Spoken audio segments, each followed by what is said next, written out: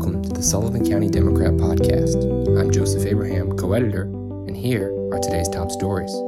Staff writer Isabel Braverman, who covers Sullivan County legislature for us, attended the meetings last Thursday. Public health officials took a stand for the Home Health Agency. Quote, "This is really critical in terms of access to care for many people," Sullivan County Public Health Director Nancy McGraw told legislators during the Health and Family Services Committee. She was speaking about the county's Certified Home Health Agency, or CHA, a public entity operated by Public Health Services. With 37 employees, the CHA makes home health visits to people in need of skilled nursing care. Quote, "A public CHA has a responsibility and a legal charge to serve all county residents regardless of ability to pay," McGraw said. "We serve the most vulnerable, infants, newborns, very sick children, pregnant women, from cradle to grave." At the end of August, they had 280 patients, McGraw reported. This discussion comes after the legislature voted to transfer the CHA to the Care Center at Sunset Lake Local Development Corporation. According to the county, the move is in order to ensure local residents in need will have priority access to the care center. The LDC has begun meeting and established Bethel resident, former nursing home owner Lowell Feldman as the chair. Legislator Nadia Reich is also on the LDC and chair of the Health and Family Services Committee. At Thursday's meeting, Reich questioned why no one in the public health field is a member of the LDC. Quote, "We do not have representation of someone who has expertise in public health.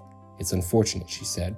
Also last Thursday, Sullivan County legislators voted to send a letter urging New York State to involve local governments in the Climate Leadership and Community Protection Act. Established by the New York State legislature in 2019, the act endeavors to reduce greenhouse gas emissions in an effort to combat climate change across the state. But Sullivan County Sustainability Coordinator Heather Brown says they are missing one crucial part: the involvement of local governments. The Climate Action Council was set up to implement the policies of the CLCPA, which includes 6 advisory panels and 2 working groups with a total of 127 members. Of the 127 individuals appointed to the council, none represent any of the 62 counties in the state, Brown told legislators. Quote, "We were very disappointed because local governments are going to play a huge role in actually implementing this legislation, and they should have a say at the table when they're developing this scoping plan," Brown remarked. Switching gears to the town of Delaware, the Trust for Public Land is currently the owner of 47.5 acres of land in Callicum, with the hopes of turning it into a public park. They are awaiting commitment from the county to take ownership of land. The Upper Delaware Council, or UDC, recently wrote a letter of support. The Town of Delaware Town Board received the letter at its regular meeting last week. The property will be divided among 3 entities. The Town of Delaware will purchase a lot to build a new wastewater treatment plant to replace the old facility that is currently located in the floodplain. Additionally, the New York State Department of Environmental Conservation will create a new fishing and boating access to replace the current river access that is divided by Callicum Creek. The hope is for Sullivan County to take on the rest of the land, turning it into a park with walking trails, a swimming spot, a children's playground, and more. Currently, the Trust for Public Land does not have commitment from the county legislature and is therefore asking for support. In other news, family, friends, and scouts recently remembered John Gane. It is a testament to a life well lived that many people gathered to remember John Gane, despite restrictions imposed by the current pandemic. On Monday, September 7th, at Houston Park in Jeffersonville, an outdoor memorial service and fellowship luncheon was held to honor and remember John Cameron Gane II, who passed away in May.